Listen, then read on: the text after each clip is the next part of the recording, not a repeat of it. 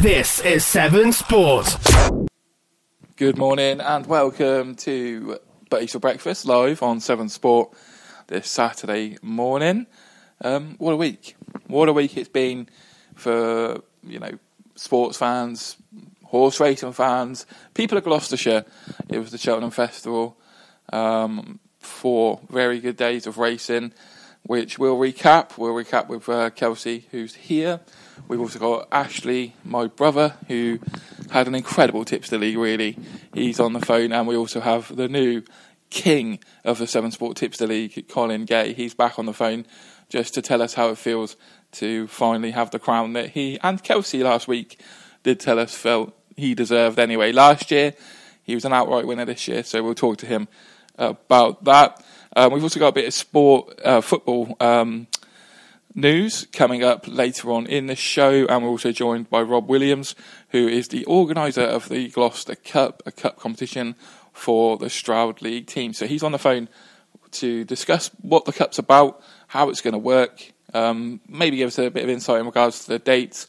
All we know at this point is the final will be played at Meadow Park in Gloucester, which therefore means that it's probably likely it is going to be live on 7 Sport. So an exciting occasion for everybody to finally get back to football. Obviously, Project Restart is very close at this moment in time. I think clubs can start training from next Wednesday. So yeah, it's exciting times. So it should be good. But Kelsey's here, away to my left. Kelsey, hello. how are you? How was your week? Yeah, I'm all right, mate. Yeah, week pretty good. Just from a horse racing perspective, work perspective, same old. Something I can't say on the radio. Different day, basically. But had Friday off as well to watch the Gold Cup. Originally booked it off because my mother's birthday on Friday. I was going to say, we were going to be there. We were going to be at the racecourse, but obviously can't do that this year. I would like to wish her a belated birthday. Hope she had a wonderful day. Well, she was fuming that you didn't wish her birthday wishes yesterday. Well, I have a radio show on the Saturday, which I can publicly display my affection towards her. It's not the same. It's not the same, though.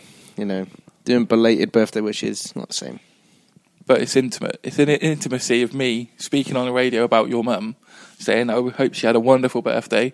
I hope you, Ian, and all the family spoiled her the way that she deserves to be spoiled. It did, actually. And I hope she had a bit of luck. I didn't want to jinx it. She did. I didn't want to message it on the day saying I hope you have luck today on your birthday. She'd not get any luck and then look at it and think, oh, he's jinxed me.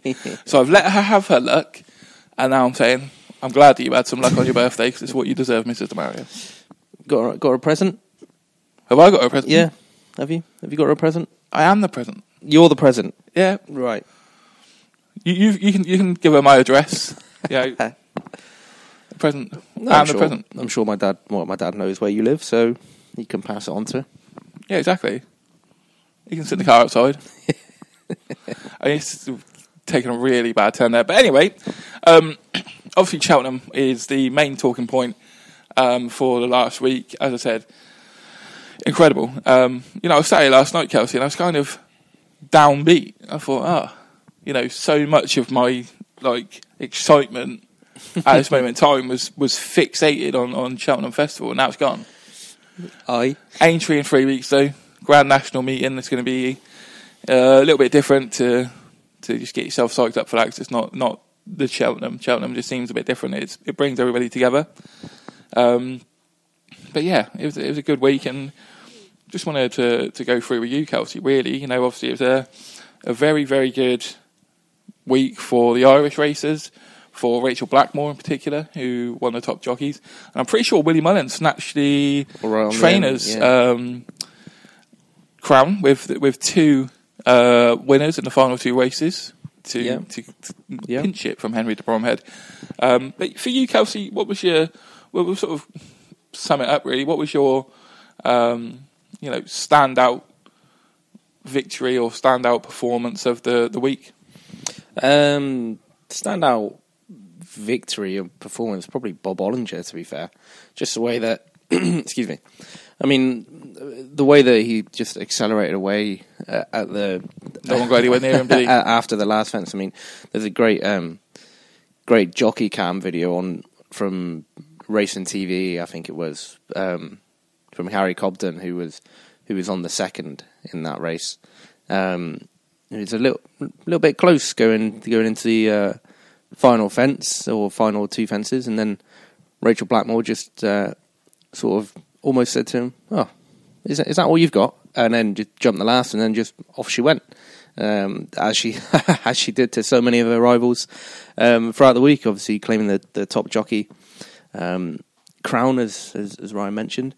I think Bob Ollinger in the Ballymore probably the standout for me. For me, there's a couple that sort of stood out for me in terms of just how well they went. Really, one of them was Put the Kettle On, who won the Queen Mother Champion Chase, and yes, obviously Politolog got pulled out right at the sort of 11th hour. Chacon Poussoir, there was question marks in regards to whether it can adapt to Cheltenham Festival and the Cheltenham track, because obviously it was supposed to run last year and got pulled. But you sort of look at the tipsters and everything like that.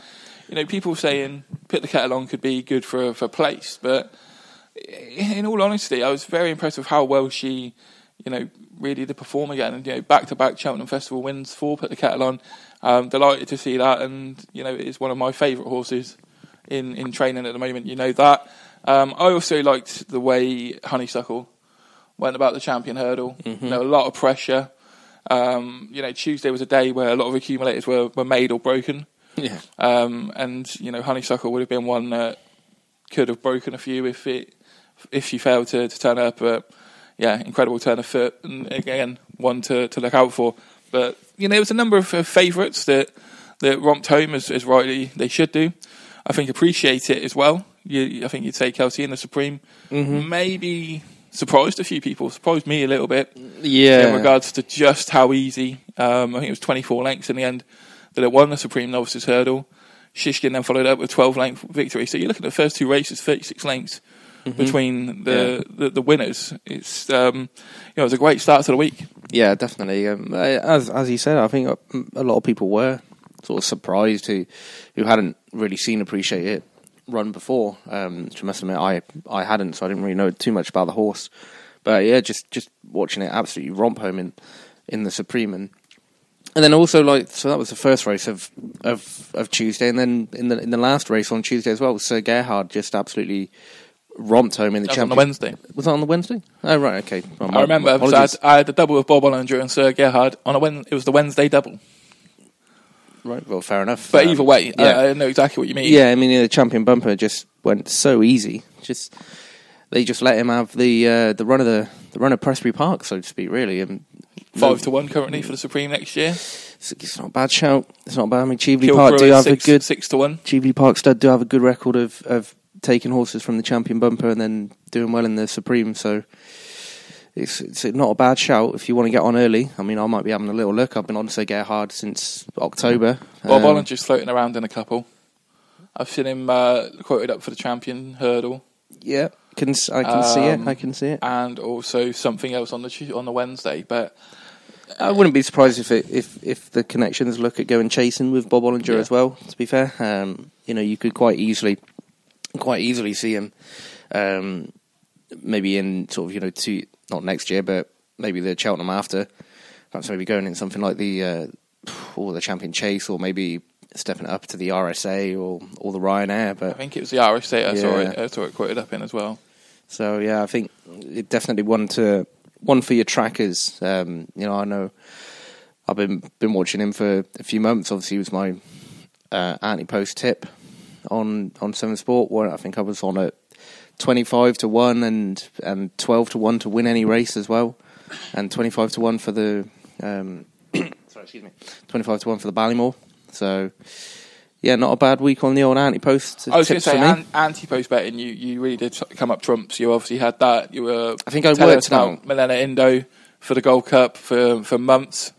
I put that in the work group chat as well in the start of January, and one of my colleagues, I can't remember how the conversation came about. I think she had a good week on the bonus So I think I said to her, "Oh well, lump it all on Manila Indo to win the Gold Cup. It's 11-1 at the moment." She was like, "I can't remember what she said to it." So naturally, brought out the old, "Oh, I told you so. Hope you did it." And she went, "No, I didn't actually." It's like, "Well, I told you 2 months ago." You told us, mate. I told you 6 months ago. Got to give you the credit. You know, when obviously Manila Indo won yesterday, all I could think about in my head was that video clip of Nigel Farage in the European Commons saying, "You all laughed at me." Well, who's laughing now? Because we laughed at you when you said Manila Indo a while ago, because a couple of duff races and duff runs, sort of, you question whether Kelsey's really up to scratch there. But yeah, credit where credit's due. I think Jack Kennedy gave Manila Indo a fantastic ride. If anything, it was the most ironic. It was the most ironic finish, really, for a Gold Cup, in the sense that Rachel Blackmore was in search of becoming the first female jockey to win the Gold Cup. You know, was cementing her place as top jockey, and rides Manila Indo every single other time. Yeah. Decides, actually, no, I'm going to ride A Plus Tard. Jack Kennedy steps up to Manila Indo, wins the Gold Cup on Manila Indo. Yeah, I mean, it could have been so different. I mean, we could have been sat here saying that A Plus Tard won the Gold Cup if Jack Kennedy went on him. We'd be sat here saying that you're retiring from the Tipster League because Ashley would have won the Tipster League. I mean, if anything, the couple of duff races that Manila Indo had in the run-up to Cheltenham kind of helped me in a little way, because it drifted the odds out to, I think it went off 9-1, 17-2 in places. So I had a little dabble on the day as well. I didn't. I think I was on. Honestly, I don't know why I didn't. I think I was on at 7-1 or 8-1 initially back when I first did it. Just genuinely, this is a fact.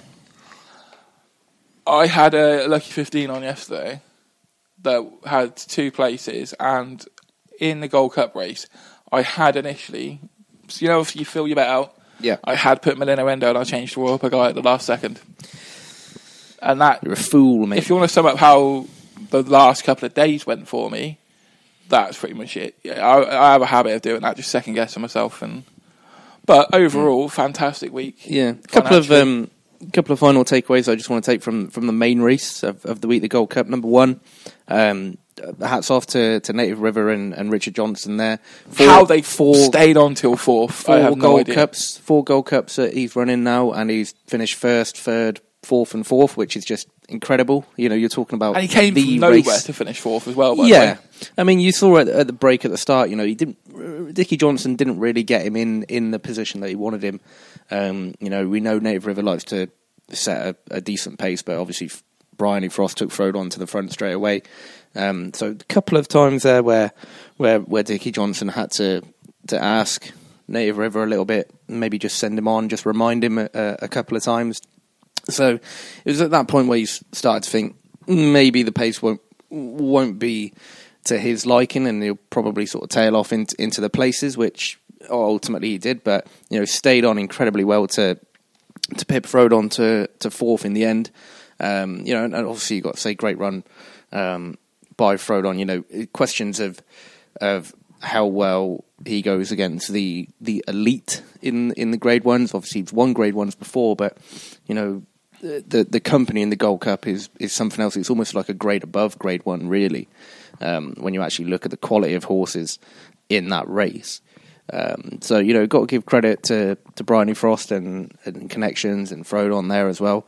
But then, you know, the main story is obviously the winner and just Jack Kennedy. Just absolutely delighted for him. You know, he's broken his leg for like 4 times or something before the age of 22. He's not even 22 yet. Not even 22, 22 next week, I think, was a takeaway there. And, you know, he's Gold Cup winner after so many setbacks. And, you know, you think, you know, a couple of years ago we were talking about Jack Kennedy as one of the rising stars of the horse racing game, and after he had a decent Cheltenham and a couple of good winners at Aintree as well a few weeks after, back in 2019. I was going to say, because he missed last Cheltenham, didn't he? Because he was injured. Yeah, exactly. And then now we're sort of seeing that come to the fore, as we're literally watching a replay of it right now on Sky Sports News as it comes up. The one seeing it out up the hill.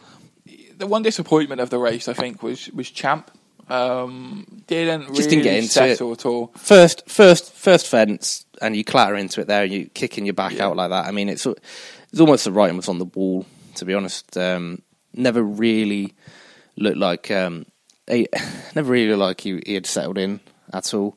And I think the I can't remember who the jockey was on him, but he did a good job to just pull him up. You know, the horse welfare is paramount at the end of the day. Nico de Boinville, wasn't it? Yeah, I think it might have been Nico. Yeah, and then same with Santini as well. Went off 12-1. He's had Boinville was on Santini. Sorry. Oh, it was Aidan Coleman, I think it was. Yeah, I think it was Aidan Coleman. Yes. Yeah. Or either way round. Those were two jockeys. Those were two horses. Yeah. Either way. So you know, Santini never really travelled in the race at all. Was asked a couple of reminders, probably after about 5 or 6 fences, just after the turn by the grandstand, actually on the first circuit, and just never really looked like it. Didn't. Santini's had such a poor season this year after staying on so well into second in the Gold Cup last year. Still named for the Grand National though. Yeah, I think it started at 20s yesterday. I imagine that's probably going to be out to something like 33s, maybe even 40. After that, I don't know what the plan would be with Santini moving forwards. I think it's Henderson that trains Santini. I think so. I think he's going to have to have a long look at where he wants to go next. Potentially somewhere at Aintree. Not sure which race. I think he's entered in the Betway Bowl. I think, but I don't see it. I just don't see that happening.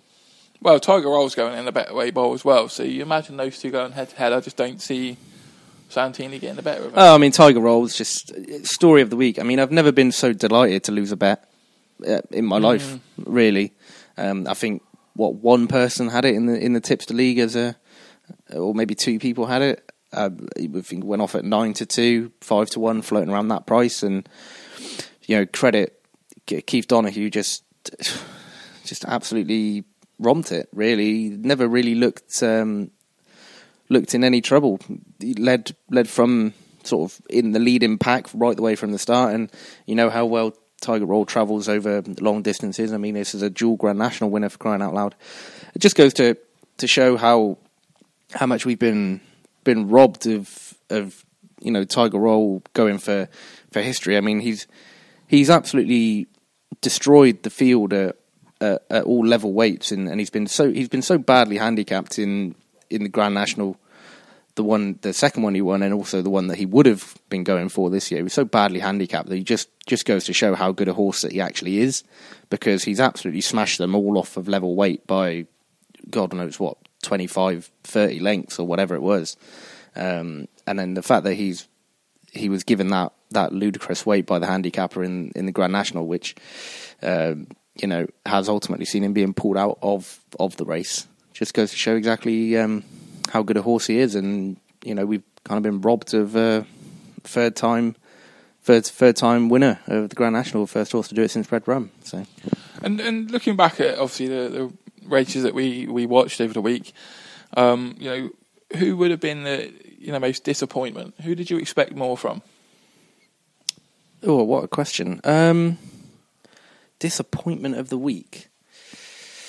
Was there a horse in particular that you thought, you know, I expect them to do a bit here, and they just didn't show up?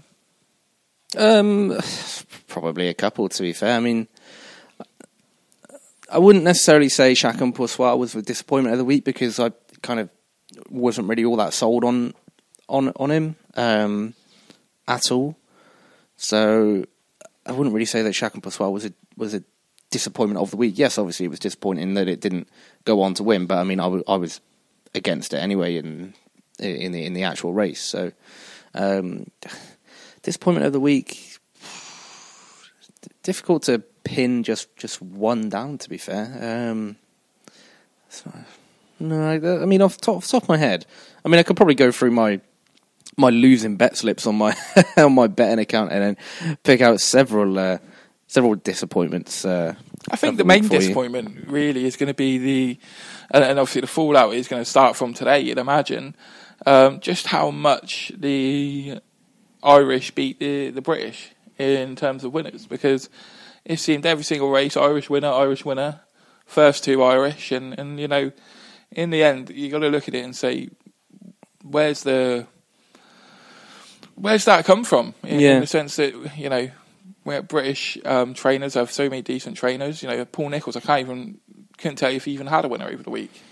I think he might have had one or two, I think. You have Nichols, Henderson and Dan Skelton, who was the yard in form going into the festival, and ultimately didn't do an awful lot. You know, what could you put that down to anything in particular? Because obviously it's going to be something that's going to be addressed and looked into, because the British trainers will be looking to try and bridge that gap next year. I don't know, really. I mean, there's a lot of different factors to take into it. I mean, you know, you saw AP McCoy made a valid point. You know, prize money's better in Ireland.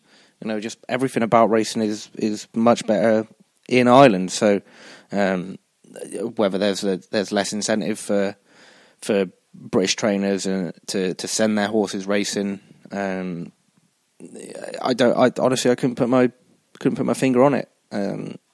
I think, I don't know, it's just Irish racing just is better. The quality of the horses, I don't really know why it is, but they just always seem to be better. I mean, maybe because that's probably, not to say racing's not a massive sport in this country, because it is, but racing is probably much more prominent for, like, you know, your average person than it would be in the UK. I don't really know, to be honest with you. I don't really know, but all I do know is that the British have not had a very good week in the Presbytery Cup. But let's be honest, I don't think anyone expected Britain to win the Presbytery Cup. But you know, it was always to be expected. I've just thought of my disappointment of the week, by the way. Actually, Paisley Park in the Stayers. Disappointed in how it ran. So I think, what did it stay on for? Fourth or third? Yeah, I think it just never really looked like it was going to win. To be fair, it's just too far back for too long. So it's one of those races. Big disappointment as well that Envoy Land fell. But again, that was a horse that was never really looked as good as we know it can be over the first couple of fences, and then apparently it came out in the paddock that he wasn't himself. So probably writing was on the wall before the race even started, to be fair. But you know, luckily horse and jockey all up okay, and Chantry House went on to win, which was another anti-post tip for me, mate. I did have it on the day to cover myself, but one performance that I actually, thinking about it again, was very, very impressed with was Sky Pirate in the Grand Annual. It's one that I had a look at in the anti-post market as well. Had it in a double with Envoy Land, so obviously what you've just said there shows that I didn't win that one. But Sky Pirate ran a hell of a race, 14-1. Got his head up right at the end, and it was good value for the win. So a couple of good fairy tale stories in around there. Sky Ace as well. Obviously the horse only cost £600. Ran on to get a place in the mares as well. Yeah. So it shows that the magic of Cheltenham was still there. So not too long now to look ahead to start getting back in the flow for next year. Obviously, with the Grand National 3 weeks away, Kels, I'm going to put you on a limb here. 3 weeks today, who's your winner of the Grand National at the moment? Lord Domainhill. The Lord Domainhill. I'm on it a few weeks ago after it won at... I can't remember where it won at now.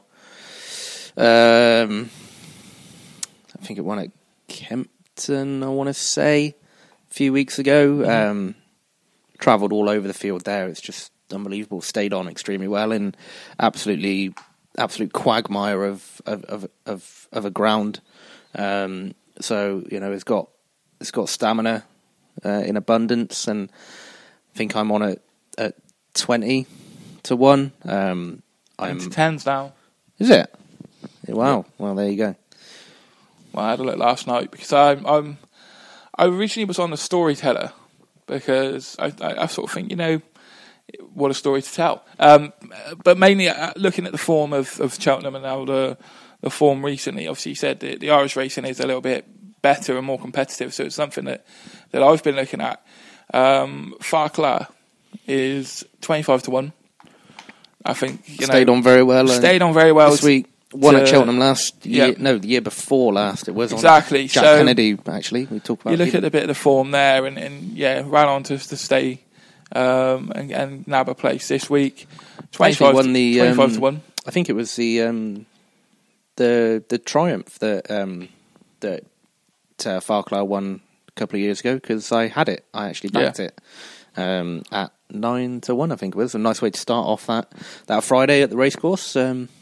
60 quid in the back pocket. Not too bad. Because coming back to Cheltenham for a second there, the question I put in our group chat was just turn the clock back about a month ago.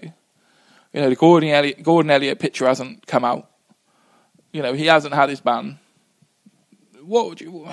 It's interesting to think. What Cheltenham would have been like if he hadn't have had to. Give up everything and get obviously suspended in the way he did, and would have gone in with his fleet. Potentially someone like Envoy Elan could have been more settled. You never know. But then the question is, some of the ones that were previously trained by Gordon Elliott may not have gone on to win under different yards. So it's one of those never going to get the answer, but it's an interesting question to just sort of label out there, really. Yeah. It's all ifs, buts, and maybes, and whatever, isn't it? Yeah.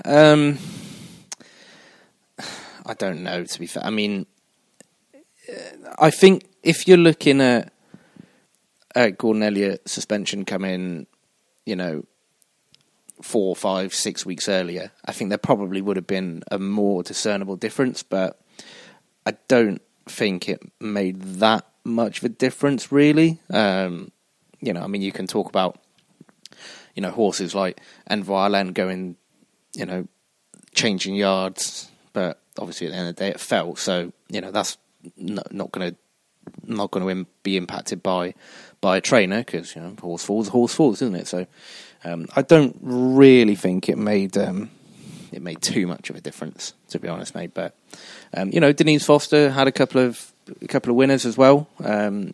She took over quite a few of Elliott's horses, so I think she ended on 3 or 4 winners for the week, which I think was good enough for third in the trainers table behind Willie Mullins and shows just how bad the English had it and the British had it there. Yeah, pretty much. Obviously, you can only ever have, what is it?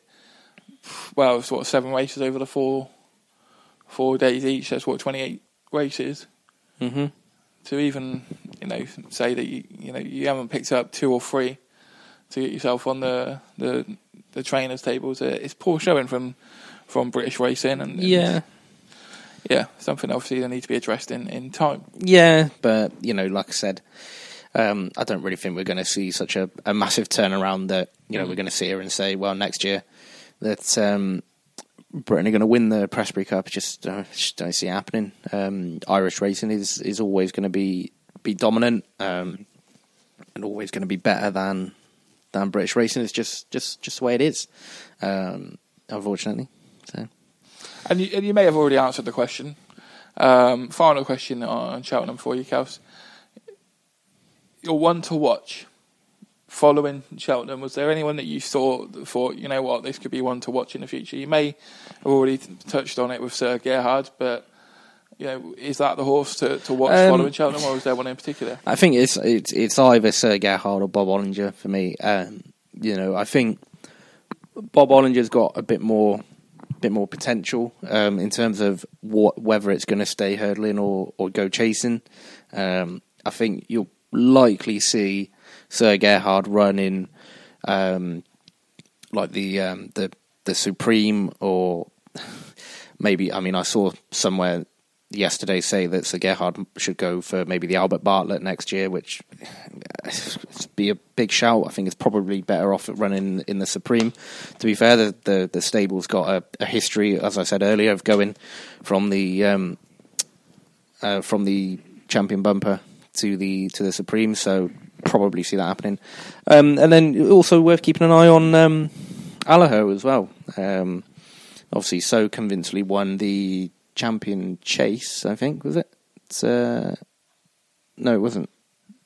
I can't remember. Ryanair, that was it. Yeah, the Ryanair. I saw a couple of murmurings as to what he's going to go on and do next year. Likely the Queen Mother Champion Chase, I would imagine. I've asked one bookmaker for a price on the Gold Cup, for courtesy of a conversation that we had in our little group chat, just to see what they're reckoning on. I probably would imagine about 20s. So I think likely to see the Champion Chase be the next step for Allaho next season, so that'll be one to watch as well for your trackers. So those 3 horses really, 2 of them from the Cheveley Park stud, Allaho and Sir Gerhard, and then Bob Bollinger as well would probably be my main one. I would throw another one from the Cheveley Park stud in there, and Quilixios. Yeah.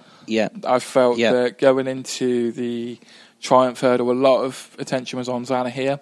You look at the Tipster League, every single one of us had Quilixios. A few of us went against Zana here, myself included. In the end, Quilixios won it very, very easily. So I think that is a horse to look out for, potentially see where it runs next. Other than that, I think my other standout is probably Tell Me Something Girl. Yeah. Because there's already talk, it could go into the mares after absolutely romping home. Again, Rachel Blackmore doing a great job in the Mares Novices Chase, I believe it was. Yeah. So, that was the market mover of the day, and cracking victory. And I was very upset that it was my reserve in the Tipster League, but we won't talk about it too much. Tipster League concluded with Colin on top, Ashley in second. We haven't even spoke about that really. We spoke about my little brother coming into the Tipster League pretty much just to make up the numbers and to provide a bit of comedy relief. And he nearly won the thing. I went to the final race, Kelsey, and you had made a proclamation on the show previously that if Ashley did win, you would retire from the Tipster League. What's funny is if A Plus Tard had got up to beat Manella Indo, is I would have had to retire from the Tipster League, but I also would have had the TriCast in the Gold Cup as well, so I wouldn't have been too disappointed in that. Because I had A Plus Tard to beat Manella Indo from Albion Photo, and it was very close run thing, mate. But Jack Kennedy stayed on well enough, and we're sat here. I'm still in the Tipster League, and I won on the Gold Cup. You are? I'm the one that runs the Tipster League, sir. Do you want to create all the graphics? And No. that? No, exactly. So you've got to have me in it, otherwise I'll stop doing that for you. You see that? You just prove to everybody that you're in it for yourself. In it for yourself. But 12 tipsters started, and we've got to say, delighted that Damon Hite had an absolute stinker. We did I did the table. Was disgusted that I had finished below Damon, so I had a quick double check just through the races throughout the day, because I had my little notebook as you know, Kels, and I was like, there weren't many pulled up or fallers. I was like, I'll double check it. You went looking for reasons to finish above Damon, and you found one. Usually in my book I write pulled up, fallers. I was like, they were blank for all of them.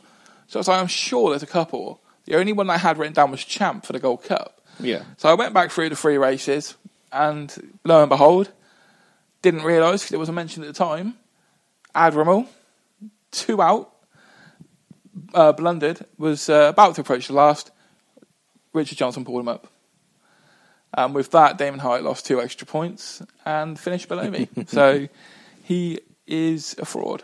He is an absolute fraud. Yeah, absolutely. Couldn't agree more. And you, for the first time that I can remember for a while, you didn't finish with minus bonus points. I know, I finished on 0 bonus points. Delightful. Incredible. Even though I had a forecast and a couple of reverse forecasts in there as well.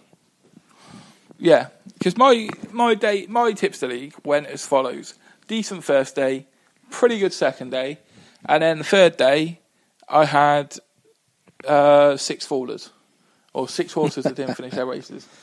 Crazy. So suddenly I'm -6 for the day. Didn't ever get that back really. And then yesterday, on the Friday, I had the winner in the first, and no other points throughout the rest of the day. So that's just how it goes. Tipster League. Yeah, that's how it is, mate. You have the highs that are high, and you have the lows that are low. pretty much, mate. Yeah, that's it. But what we're going to do, we're going to wrap up the chat for now. We're going to go for a song. When we come back, we should have the king of the Tipster League, Colin Gay, on the phone. So sit tight, and obviously if you do want to message us, you can at 7sport on Twitter, facebook.com/7sport, email info@7sport.co.uk, and also on the Instagram, which is 7_sport. Has your dad tweeted in yet? Yeah, he did actually. He said, at A Bacon Buttee, I never doubted, at KG Demaria, and backed Minella Indo as well. So nothing about your mum's birthday? My mum did text actually. She said, I appreciate your birthday wishes, Ryan. So. And there we go. When it's all said and done, we'll make the She then went on to say, Stalker Ian knows exactly where he lives. Yeah. So... Just see him driving around. Next time Ian goes out, you know where he's going. That's a bit weird. Well, you have to square outside, so you get plenty of bushes to hide in. For Ian. Okay, bit odd. We'll go for a song odd. and then we'll have Colin live on 7 Sport. And you're back with us here on 7 Sport for Buttee for Breakfast live. And I can delightfully say we are joined by 7 Sport's new King Tipster. It is Mr. Slimbridge JFC himself. It's Colin Gay. Good morning, King. How are you? Morning, Ryan. Fine, mate. You? Yeah, all good. First and foremost, congratulations on winning the Tipster League. Thank you. You know, if you looked at the post that I put up on the website yesterday, I went through the stats and the history and the archives like I always do, and a bit of a record-breaking Tipster League from yourself. Most wins recorded by anybody at a Jumps Tipster League, and also the most points scored. So, you know, talk us through it. You know, what does it mean to you to win the Tipster League after being robbed last year? Oh, I'm still in a state of shock, mate, to be honest with you. Yeah, I mean, you look at the horses and you pick what you think's going to win it, and I didn't look back from the first day, really, mate, did I? Because I started off well with Appreciate It and used me bonus on the double points there. Yeah. And the next race, Honeysuckle, just what a horse that was, you know. He won by a canter, didn't he? And he was my anti-post tip, so points was on the board, and nobody really got close until yesterday, did they? So... Yeah, I was always going to thought, like you said, that the table would change and it looked different tonight on the Wednesday, but it really didn't. I was a few more points away, but I just did what I fancied, mate, and they come up trumps for me, didn't they? Yeah, what I would say to anyone who, you know, is new to the Tipster League or you know, still following it or you know, trying to work out the strategies of it, I would say to look at how you went about it this week. You used your bonuses to your advantage. For example, you look at someone like, not picking on them, but for Bradley and Spider from Long Levens, they used their double points on Shack and Poursoir. You know, it didn't quite work out for them. Other people went for long shots in terms of their anti-post tip. Again, didn't really work for them. So, you know, you had to just pick wisely, and I think you did that. And ultimately, you used your boost for your benefit. And where you didn't have many minus points, you were never going to be brought back to the field. Everyone had to try and catch you. And as you said there, I mean, I described it by the end of Wednesday, I thought the table was going to look different. It did look different, except the fact that you were still top and Damon was still bottom. Everything else changed. So it sort of shows how consistent you were. And in the end, Ashley ran you close, mainly for the simple reason of he scored points in the earlier races on the Friday, whereas other than Quilixia, you had a couple of races where you scored 0. So he sort of was slowly picking you off, but when it came down to when you're sort of someone like us who were planning it all and you know, trying to make it a bit entertaining, a bit of fun for everybody. If you had said to me before it was going to go down to the final race, which is the Gold Cup, 2 different selections. If one selection wins, then one person wins. If the other selection wins, then another person wins it. That's the ideal scenario. And ultimately, you both got the place, so you held on and comfortable win in the end. So, how did you celebrate? Trying to get hold of Dick, but I think he sold his phone, mate. I was going to say, he hasn't replied to me either. Has anybody seen or heard of him? Because I've looked back on his Twitter. He's not posted since Tuesday, so I don't know if he's hung himself or what. I'm not sure what's going on there. So, if anybody knows... Considering he plays for your club, Colin, I don't think you want him to have hung himself. Surely. Decent centre-half. No, bless him. Bless him. He let me down a little bit. He even convinced me that Paisley Park was a good horse, but that he was my disappointment of the week, to be honest. He sings his praises quite a lot, doesn't he, Paisley Park? But he was disappointed. He's even got his mug, hasn't he? We'll ask you that then, Colin. Obviously, you mentioned Honeysuckle earlier on in regards to how she showed turn of foot in the champion hurdle. Was there any horse over the course of the week that you were really impressed with? Yeah, Bob Ollinger. I mean, I didn't do him today, but the horse, the way he went. I mean, there was 3 or 4 outstanding horses. Appreciated, like I said in the first. It's great, mate. It just brought me back from a few years ago when I was at Cheltenham Racecourse and I watched Best Mate at the top of the hill. And I was on the winning line and I was watching on a big screen with my mate. And we had a few bob on him. And I said to my mate, he's not really a horse racing fan, but I said, he's got this. And you can just tell when a horse is going to win. I said, look at him. Look at all the other jockeys. Their arms are moving. They're riding their horses. And the jockey on Best Mate was just sat still. And I said, he's not even asked him to do anything yet. I said, you watch him coming down the hill. He just ask. And they go, don't they? Yeah. And that's it just puts hairs on your chest, mate, to watch it. And there was a couple this week when there, 2 or 3 probably, Honeysuckle, Appreciate It, Bob Ollinger. You could just see they were going to win 2 or 3 furlongs out, and that's signs of champions really, isn't it? It's great to watch, mate. Great to watch. Put the Kettle On, great horse as well, what else was there? The one disappointment for me that I didn't do, and I was talked out of it, was Sharjah. I could have had him ran on for a place in the end. Yeah, he was my nap of the week, as I told you a couple of weeks ago. But he ran 2 or 3 weeks ago, and I remember you texted me and said, "Don't put too much on him, Colin." And he was disappointing, wasn't he? He was disappointing that day, and that's what put me off this week. But honestly, completely agree with you. In that race, I ended up having about 4, I think I had 4 in the end through like combinations and a couple of singles.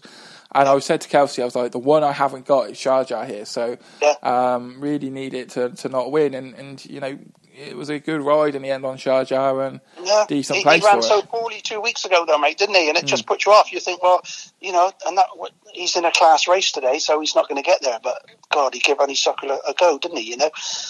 So he's one to watch, he's one to watch, I think, for the future. And we'll ask you, like we did with Kelsey, 3 weeks away, Grand National. Have you had a look at it? Anyone sort of catching your eye there? To be honest, I watched Cloth Cat run the other day, mate, and didn't he ever run well? He's going to go close. He's 5 to 1. But, there's nobody else near him, really. Farclar, you mentioned, you said he's 25. If you go on Bet365, mate, he's 33 to 1. Oof. I'm on Farclar, so I've had an each-way bet on him. And I've had an each-way bet on Easy Land as well. So, but Cloth Cap, he's a class horse. And when he ran the other day, he impressed me immensely. So, but they take some jump in them fences, mate, And what's your plans today, mate? You're the new king of the 7 Sport TIpster League. How are you going to, spend the weekend? I'm going to do what I normally do, mate. Take the dog out this morning and sit and watch the horse racing and the football this afternoon. That's about my day. There's not a lot you can do when all this is up. Any tips for today, mate, then? As the King Tipster, have you got any horses today to look out at?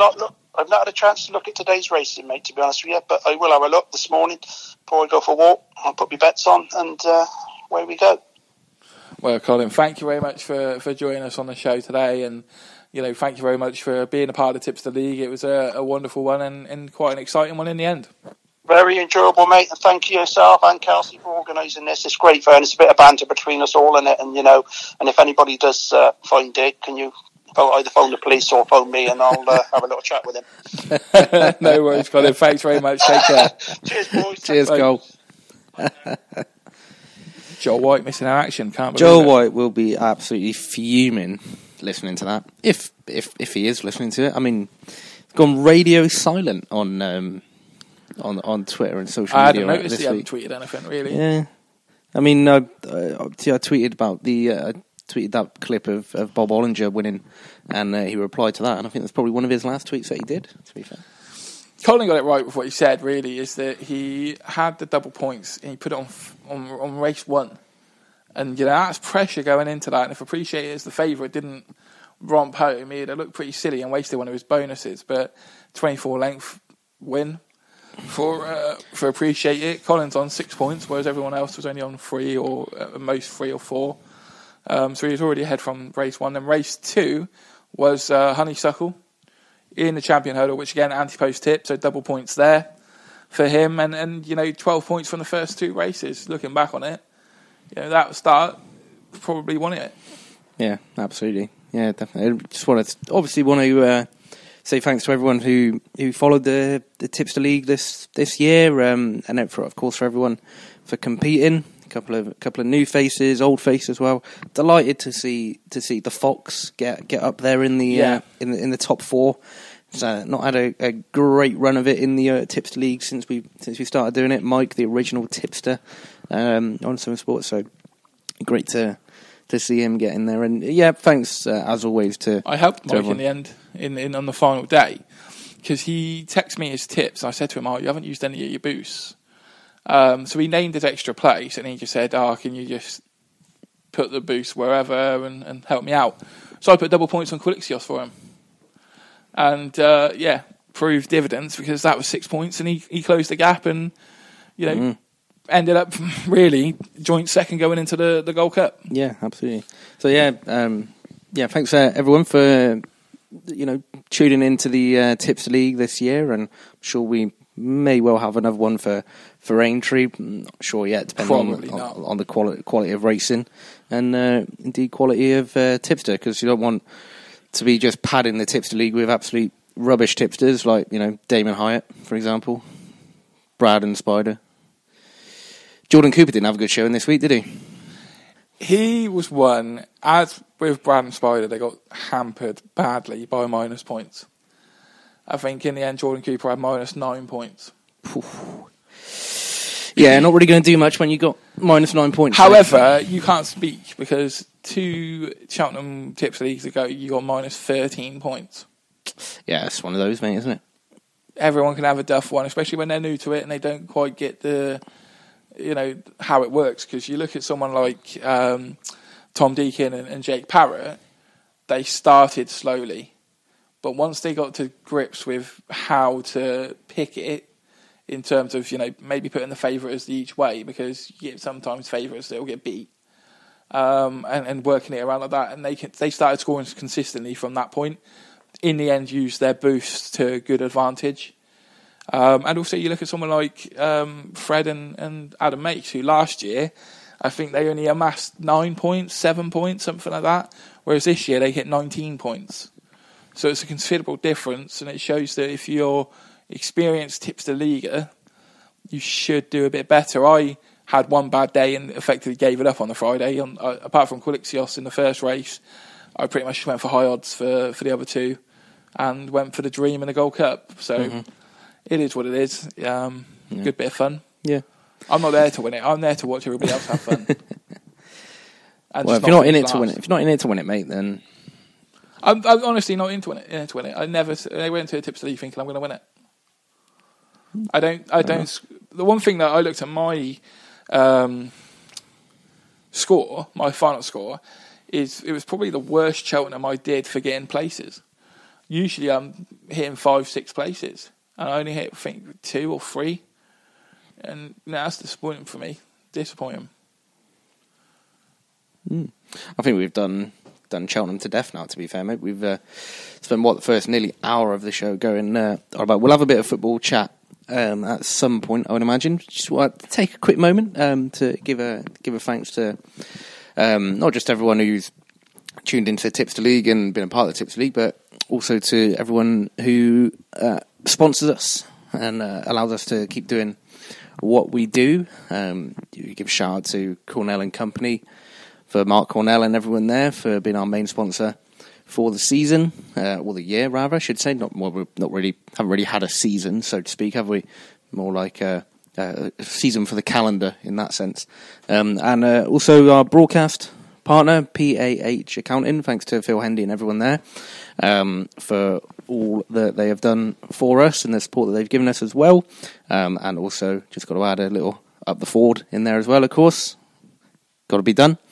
Who else? I mean, we've got everyone, haven't we? We've got M&S Roofing, Craig Martin and Matt Solson. Athlete Sport, of course, Seven Athlete Sparks. Sport, Seven Sparks. Everyone just, big shout outs to you all for doing what you do and supporting us. And just everyone who listens. Well, in the next 5 minutes or so, we'll have Rob Williams on the phone to talk about the Stroud League Cup that he's organised, the Gloster Cup. He's I've actually, how it's going to work. I've actually just seen it. It's funny. I've literally just done my little bit about our sponsor. I've literally just seen that Phil Hendy's actually tweeted us about 15 minutes ago. Listening live for a change, he says, rather than the recording means I get to hear the musical interludes. And he says, great show as always. So this is probably the first time that he's actually got to listen live for a while. You see on our Twitter, there was the question of who our favourite Northern Senior League Div 1 side was.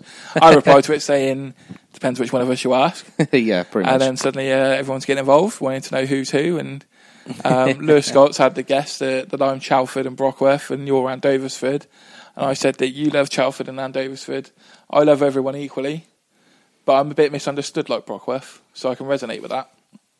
You're a bit misunderstood. Yep. As Brockworth Albion, as Sean Payne can attest to, you look at him and you misunderstand him pretty easily. I'm like that. I resonate with that. And also Long Levens Reserves, of course. You know, being the fact that I'm so cool, in love with Long Levens. He says like he's not in the... That's the news of the week. I made the Long Levens group chat. Yeah, we touched on have this discussion last week, yeah. But after last weekend, I'm properly in. Properly in on the Long Levens group chat. Yeah, as the alcoholic down in pints of horrific, down in pints of sours or Cactus Jack or whatever it's called. Worst decision I've ever made in my life because of the heartburn I had at about 2:30 in the morning that night. I thought I was going to die. But I wasn't hungover or anything like that because obviously I came around to yours for a roast on Sunday. Yeah, you did. We only talked about that, mate. We only talked about absolutely fine, but yeah, it's just the heartburn I had at about 3 o'clock in the morning. Absolute killer. Madness, mate. Yeah, we literally haven't even talked about the roast either, mate. It was a very, very good roast. Roast potatoes are always absolutely outstanding. Don't know what you do to them, mate. I thought they were the best ones I've done. Actually, gotta say, mate. Have you spoke to your mum and dad about your roast? Yeah. What did you say to them about it? Well, I mean, sent them a picture of the spread. They were very impressed. Said it looked very nice, and I then confirmed it was indeed very nice. Yeah, it was lovely, absolutely lovely. Loads of pigs and blankets for me to feast on as well. Because one thing we'll say it on the air, not to say they're overcooked, but they were a little bit crispier than most people would like. Yeah, I love that because the crispy bacon around the sausages was perfect. Ashley wasn't a big fan of the ones that were a bit more well cooked. Let's put it that way. I don't know what I feasted on them. Yeah, I mean I put them in for the same amount of time as I normally do. I don't know whether it was just an off batch maybe or not because the last ones they weren't as crispy as that. But you never know. Give us your tips for cooking pigs and blankets if you've got any, or your roast dinner tips. Tweet us at 7Sport for your roast dinner tips. Yeah. I bet Colin's got some good tips for roasting it, mate. Spencer Hamilton is the one that you want to follow for roast dinner tips. Spencer Hamilton is. If you follow him on Instagram, every Sunday there's a picture of his roast dinner, and it always looks unbelievable, mate. My older brother loves a roast dinner as well. His wife seems to cook a good one every time, and yeah. I've had a text, by the way, from my mum. Not about roast dinner, surely. No, talking about. I mean, we've talked about racing so much. We'll promise we'll talk about football in a minute. Saying that Dad could be your reporter from the National next year. Because I forgot to say, got my mum tickets for the Grand National next year for her birthday. So they're off. Her and my dad, rather. They're off to the Grand National next year. Well, I mean, I presume it would be my mum and my dad. I mean, my mum might just want to say I can go instead. Should I go with me? I doubt it, mate. Why? Well, because hopefully the football season will be back in full swing. The National's on April the 9th next year, mate. So we'll be gearing up towards the end of season push for teams getting in the playoffs and that sort of thing. We'll be watching a Gloucester City relegation battle or a Cirencester playoff game, potentially. You never know, mate. You never know what can happen in football. Yeah, that's true. That's true. What we'll do, we'll go for a quick song. When we come back, we'll have Rob Williams on the phone. We'll talk about the Gloster Cup, and then we'll get my little brother on just to cap the horse racing chat off for the week and just to see how he is after his first bludgeoning of the TIpster League. But we'll look ahead at the restart of football just after this from DMA. So Rob Williams will be waiting in the wings to talk all things Gloster Cup. And you're back with us here on 7 Sport for Buttee for breakfast. And I'm delighted to say that we're joined on the phone by Rob Williams, the organiser of the Gloster Cup. Good morning to you, Rob. How are you? Yeah, I'm good, thank you. Cheers for having me on. Not a problem. Now, obviously, it's something that we've been keeping our close eye on, the Gloster Cup. We've seen the tweets sort of to try and generate interest with the clubs. It's been confirmed that it is happening. So if you just want to explain to everybody listening at home and listening again, how is the Cup going to work? So it's a 16-team competition, 4 groups of 4. The top 2 sides from each group go through to a quarter-final of the Cup. The 3rd and 4th place sides will drop into the plate competition. Then you've got quarter-finals, semi-finals. And luckily, I've managed to secure, through the help of Jordan Reid at Gloucester Rovers, give him a shout out, managed to get Meadow Park for the finals, both on the same day. So that'll be a nice festival of football for when we can return. When's the sort of scheduled date for the finals going to be? May the 22nd. May the 22nd. So, yeah. 32 teams. 16 teams. 16 teams, sorry. Presuming, obviously, from the Stroud League. So, what divisions do they range from? We've got... It's quite a range, to be fair. We've got from divisions 1 to 6. So, because of that, I've decided I'm going to seed it. So we'll have 4 pots of 4 to try and make it as fair as possible. And that's why I wanted to try and bring the plate competition in. Mm-hmm. So... sides at the lower end of the scale, like my side, Gloucester Rovers, if we don't win and get through the cup competition, we've still got that final to aim for in the plate at Meadow Park, and it guarantees everybody 4 weeks of football. Because obviously you've organised this off your own back. How closely have you worked with the Stroud League on this, or have they had any input at all? Yeah, to be fair, when I had the idea, it was initially to try and prompt them to set something up for the clubs that wanted to play. Because obviously we got to vote, all the member clubs voted to null and void the season without running a cup competition. But I think that was because most clubs didn't anticipate the return at the end of March happening so soon. So I think that's taken a lot of people by surprise. And obviously like the Cheltenham League, the North Gloucester League, they're now running cup competition. So really the idea was to initially to try and push the Stroud League to set something up. A few of them were keen, but unfortunately they went back to the committee and decided against it. So I thought I'd put the feelers in place. I spoke to the GFA, who have been really helpful and really supported the idea. So yeah, we're here now. And obviously put the feeler out for the clubs. And I don't think I've advertised it too well, because since the announcement I've had more clubs come and ask if they can join, so there is a reserve list now, but we're here, 16 teams, can't wait for it to get started now. Do the draw next week. I was going to say, obviously, in terms of the draw, what are your plans in regards to doing that? Are you going to stream it, or? Yeah, I think it'll probably be a Facebook Live job, I should imagine, but as to how I'm actually going to do it, whether I can get the sponsor involved or do it over Zoom so I can have numerous people on there helping me. But I'm waiting for full-time and whole game to go through at the moment. If that's not through by Monday, then I can go and do it all manually and have that at a later date, all the fixtures and stuff. Yeah. So I should imagine I'll have it done by next Friday. I've just got to decide the final seedings to try and make it as fair as possible. So we've got 2 sides from Division 1, so obviously they'll be in pot 1. You've then got 5 sides from Division 2, 5 from Division 3, 2 from 4, and then 1 from 5 and 6. So it's quite a range, but it's cup football, so you never know. Hopefully with the plate competition, the lower sides can get a nice day out at Meadow Park as well. Well, if you need any assistance with the draw and everything like that, myself and Kelsey will be more than happy to assist you and help with that. Obviously, we talk about advertising it as well. We'll chat off air about getting the list together of the teams that are in it. Once you've decided the pots, just let me know, and we'll put a post out for you to just tell everybody what's going to happen and everything like that. All right. Okay, that's brilliant. Cheers. So obviously, May 22nd, we'll get that penciled in as well. Obviously, we like to support Stroud League and a number of the lower divisions. So we'll look to try and pencil that in to provide commentary on the day as well for you. Okay. Okay, thank you. Not a problem. So in terms of you mentioned the clubs getting involved, and you're now getting clubs messaging you wanting to be a part of it.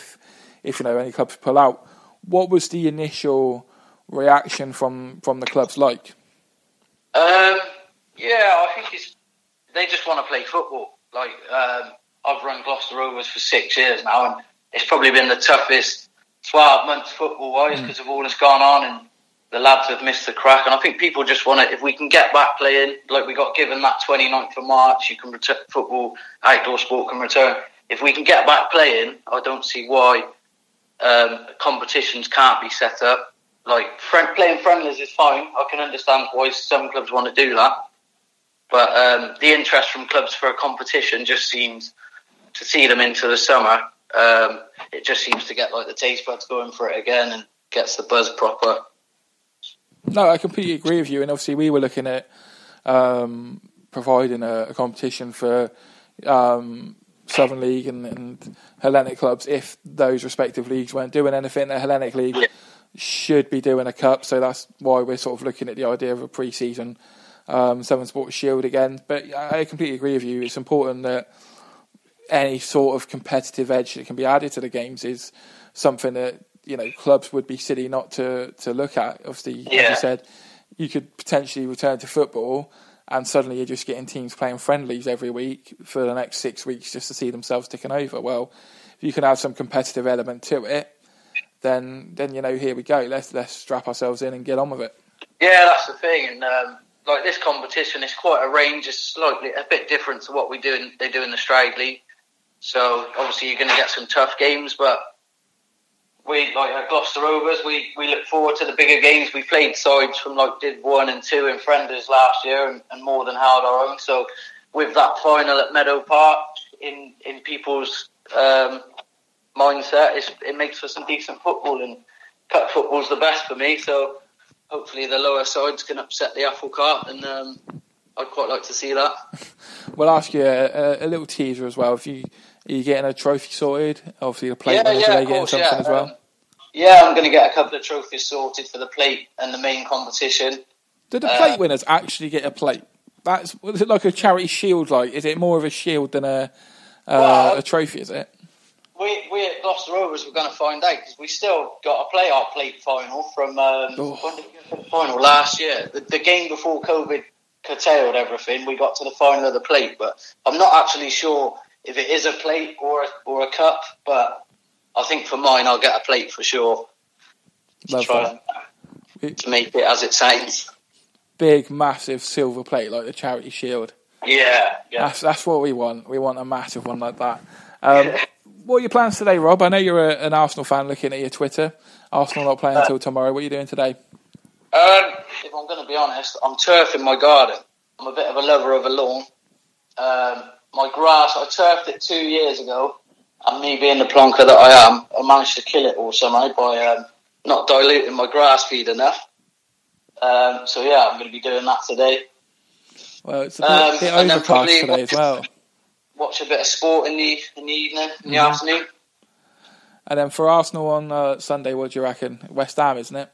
Yeah, difficult game.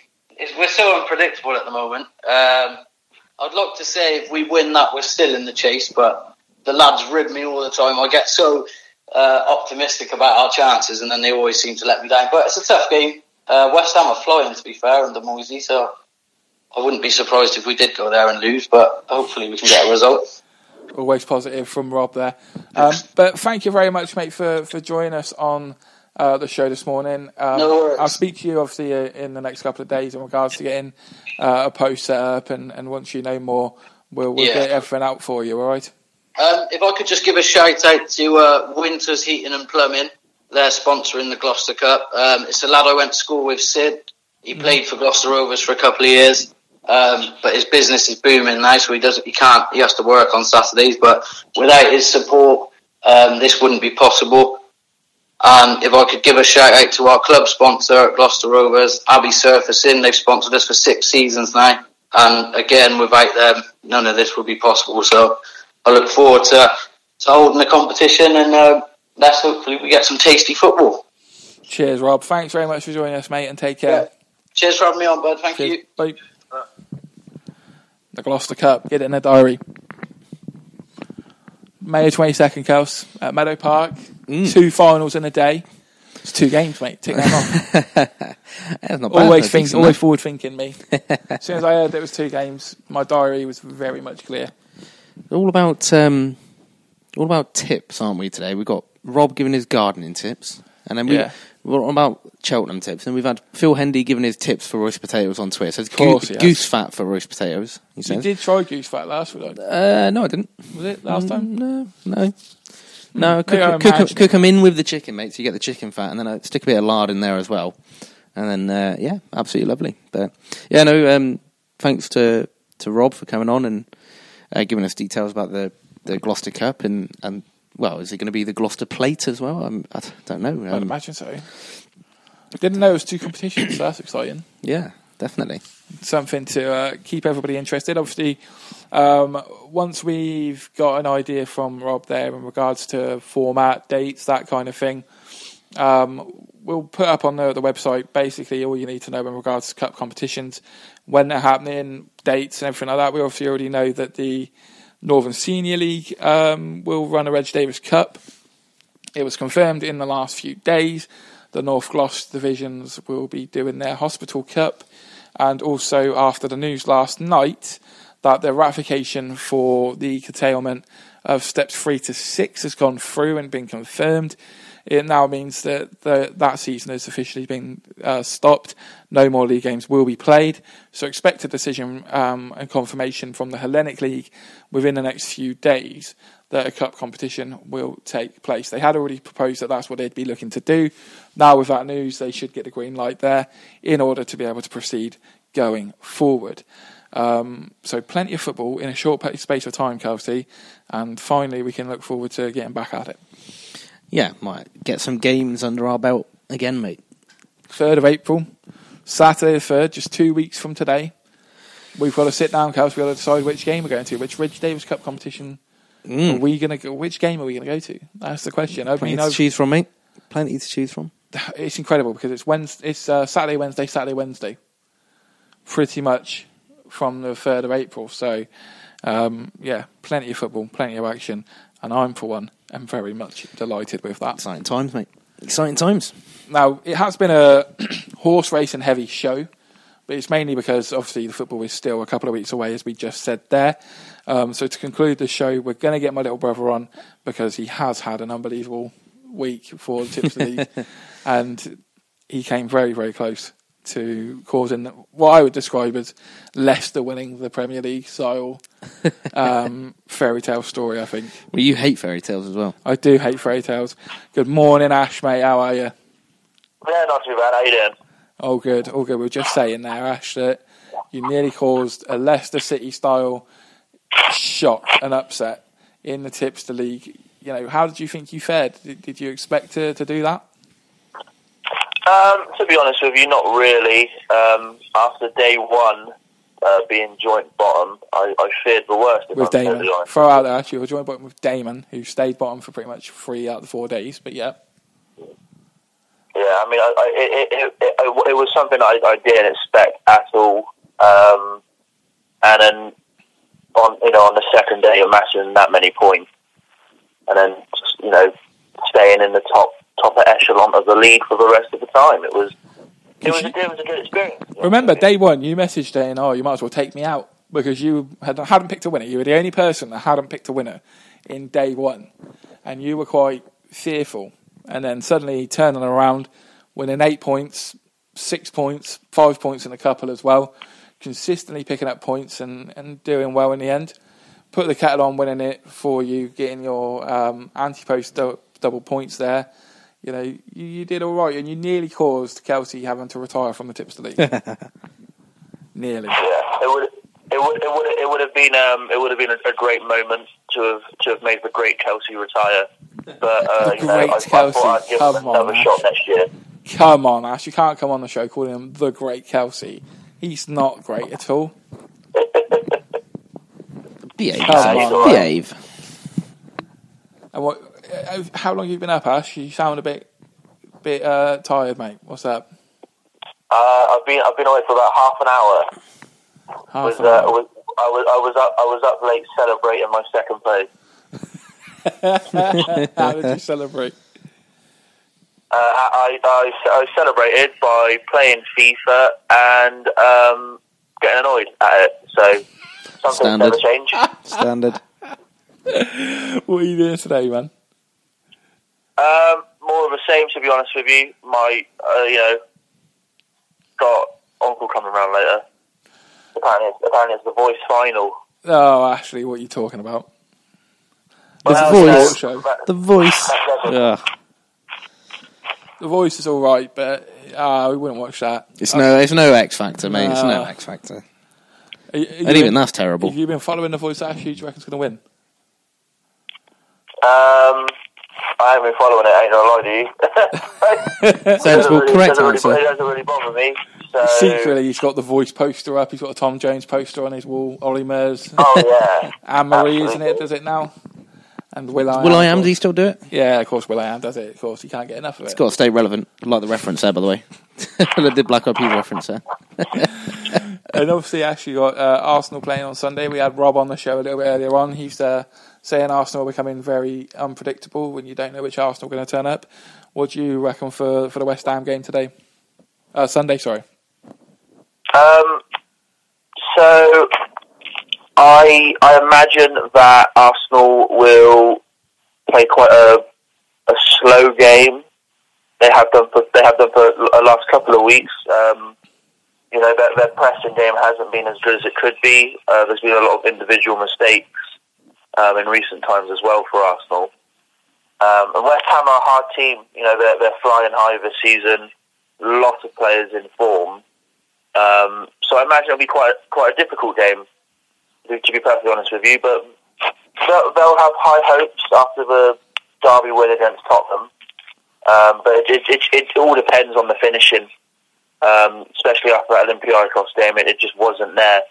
And there's going to be something that they're going to have to work on the training ground. On the scale of 1 to 10, how upset will you be if West Ham win and Jesse Lingard scores the winner?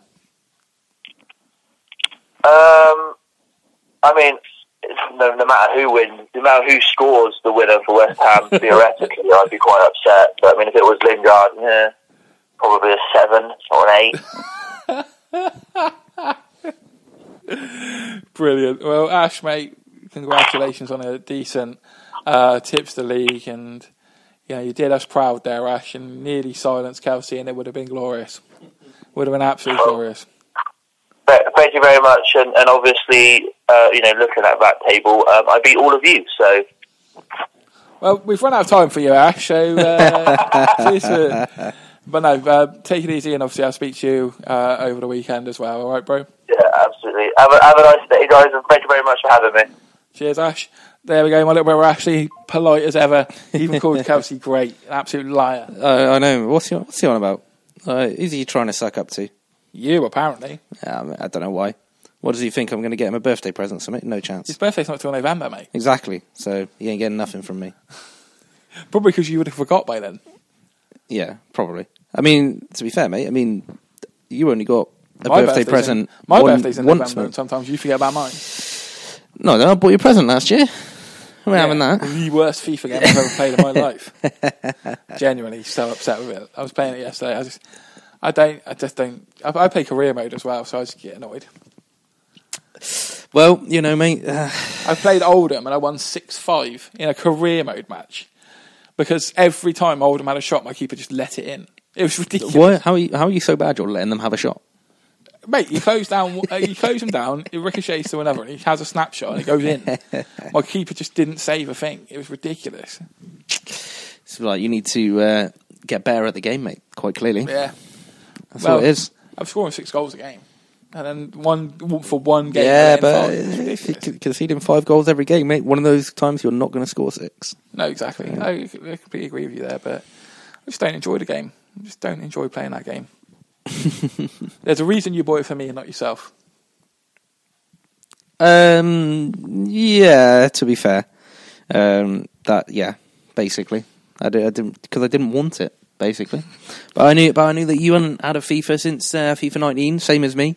So I thought you might be getting a bit bored, bit stale of back to FIFA 19. The whatever it was, maybe Forest Green career mode or whatever it was you had. It was Forest Green career mode. Thought you might want a bit of a change. Winning the Prem and saving the environment at the same time. That's what Forest Green are all about. With your bamboo recycled shirt. That's what Forest Green shirt is made of, I think, recycled bamboo. Crazy, mate. What time we're living in. What a time we're living in. Yeah, I mean, I'd rather just stick to cricket 19, I think. Just happy with that. Yeah, I mean, big cricket on today. England versus India, final T20. We're pretty much just filling time now for the last 5 minutes of the show because we've run out of things to talk about. So we'll move on to a bit of national stuff, unless Ryan's got any other local bits that he wants to add. Look, there is I'm pretty sure there's a cricket 21 game that's going to come out, but I'm not sure if it is going to be cricket 9. I think it might just be like not a full game, but it's cricket 19. You can download something that will basically just give you the up-to-date stuff. Right. So that's something to look out for. I know you play cricket 19 as well. Absolutely, mate. But yeah. Yeah, real life cricket is on today. Yeah. England versus India, T20, final game of the series, 2-2 at the moment. Yeah, England won the first, and then India the second, and then England won the third one, and then India won the fourth one. So it's been alternating victories so far. Ben Stokes has come out and said that it's good that the series has gone down to a final game like that because it's been almost like treating it as a final, which with a T20 World Cup coming up is a good mindset to be getting into. Yeah. And it's been a fairly evenly contested series. You've got the two top T20 sides in the world on rankings. Obviously, England number 1, India number 2. So it's on paper it was always going to go down to the fifth and final match, and it has. I think maybe England perhaps a little bit disappointed with the way that they fielded in the fourth game. I think they're and bowled as well. I think a couple of boundaries could have been saved quite easily. India wouldn't have necessarily reached the 184. I think it was that they got. You'd want to be restricting them really to 175, 170 there, based on the missed opportunities that England had. A couple of dropped catches. Well, I think Stokes dropped one, which was fairly easy. Off Rishabh Pant, I believe it was. So he'll be disappointed, but he came back a bit stronger with the bat. Made 46, I think. Absolutely fuming to get out, just chipping one down to long on. I think it was just nothing shot really. And I think if Stokes hadn't have got out, probably England would have gone on to win that game because he'd made 46 off 21 or 22 and was looking in very good nick. Probably the best he's looked all series, really. He's not... Clearly, Stokes hasn't been the same player since his dad passed away at the start of the year, or the end of last year, around that sort of time. He's not been the same player in tests. And he's looked a bit less of the player than he was for the first T20 and the second T20 as well, really. But he's come back into it now. He's picked himself back up with the ball. He's making things happen again, and looking like he's getting back to his best form with the bat as well. Which going into a World Cup towards the end of the year is good good news for England because, ideally you've got, in that T20 lineup, there's probably, 7 or 8 players that are penciled in, you would say, as starting players. Stokes would be one of them. I mean, you could probably rattle off the 8. You've got Roy, Bairstow, obviously Morgan, Stokes, Butler, Archer. I mean, that's 6 straight away. Rashid for your spin option, that's 7. So now you've just got four spaces left to fill. Question marks on whether obviously Alex Hales will be back around the fold come the World Cup. We know he's going to be back in the sort of side in the squad, just mixing with the squad in the summer. Then obviously you've got Dawid Malan, who is probably your best option at 3. Chris Jordan offers good options with the ball. Not really too much with the bat, so then you've got to look at the Curran brothers. Sam and Tom Curran, they can bat a bit, but they're also very good with the ball. So, it's good options for Owen Morgan. And obviously the Moeen debate, whether well. Moeen gets in as just a batsman. It's like, do you want 2 spinners? Possibly. I mean the World Cup is World Cup in India this year. I think it is, isn't it? So, are you going to want 2 spinners on the? We've seen Indian pitches over the last couple of months have favoured the spin, whether they've been deliberately prepared that way, so India can put 5 spinners in and just turn you out of the game. Don't know. You don't want to sit there and say there's some conspiracy, but you never know. But yeah, you've got a lot of good options for England in that team there. Probably, like I said, about 7 of them are nailed on. And then you're even thinking, does Joe Root fix in there Joe at Root is all? probably one of our best players. Yeah, over all 3 formats, and here we won. But then it's a case of where do you put him? Because if you bring in Milan at 3, then Bairstow comes in at 4, Stokes and Morgan are in that 5 and 6. Bairstow opens with Roy, doesn't he? What did I say? Bairstow Butler. 4. But Butler opens with Roy. So it's Roy, Butler, then it's been Milan, Bairstow, then you've had Stokes, and Morgan's been coming in at 6, and then just mix and match whatever you've got down from 7 to 11. So could we be seeing a case where you fit Joe Root in maybe at 5, then you've got Owen Morgan coming in at 7. I mean, Owen Morgan's a handy batsman to be coming in at 7. It's a long batting lineup, but then are you sacrificing a bowler in T20? England went with 5 specialist bowlers in one of those tests, and obviously you had Stokes as well. So, there's a lot to think about for Owen Morgan. Who'd be the England captain, eh? Definitely. But we'll speak about that more. Obviously, the weeks go on near to the... We'll have to get Charlie on. T20. Never get Charlie on.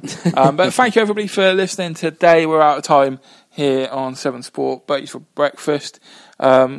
Check back on the website 7sport.co.uk for all of the latest updates in regards to the restart of football.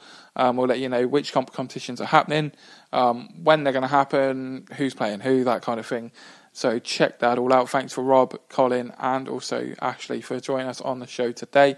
We'll be back next week with another edition of Buttee for breakfast. Thanks for listening and take care. For the best sports coverage in the West, visit 7sport.co.uk.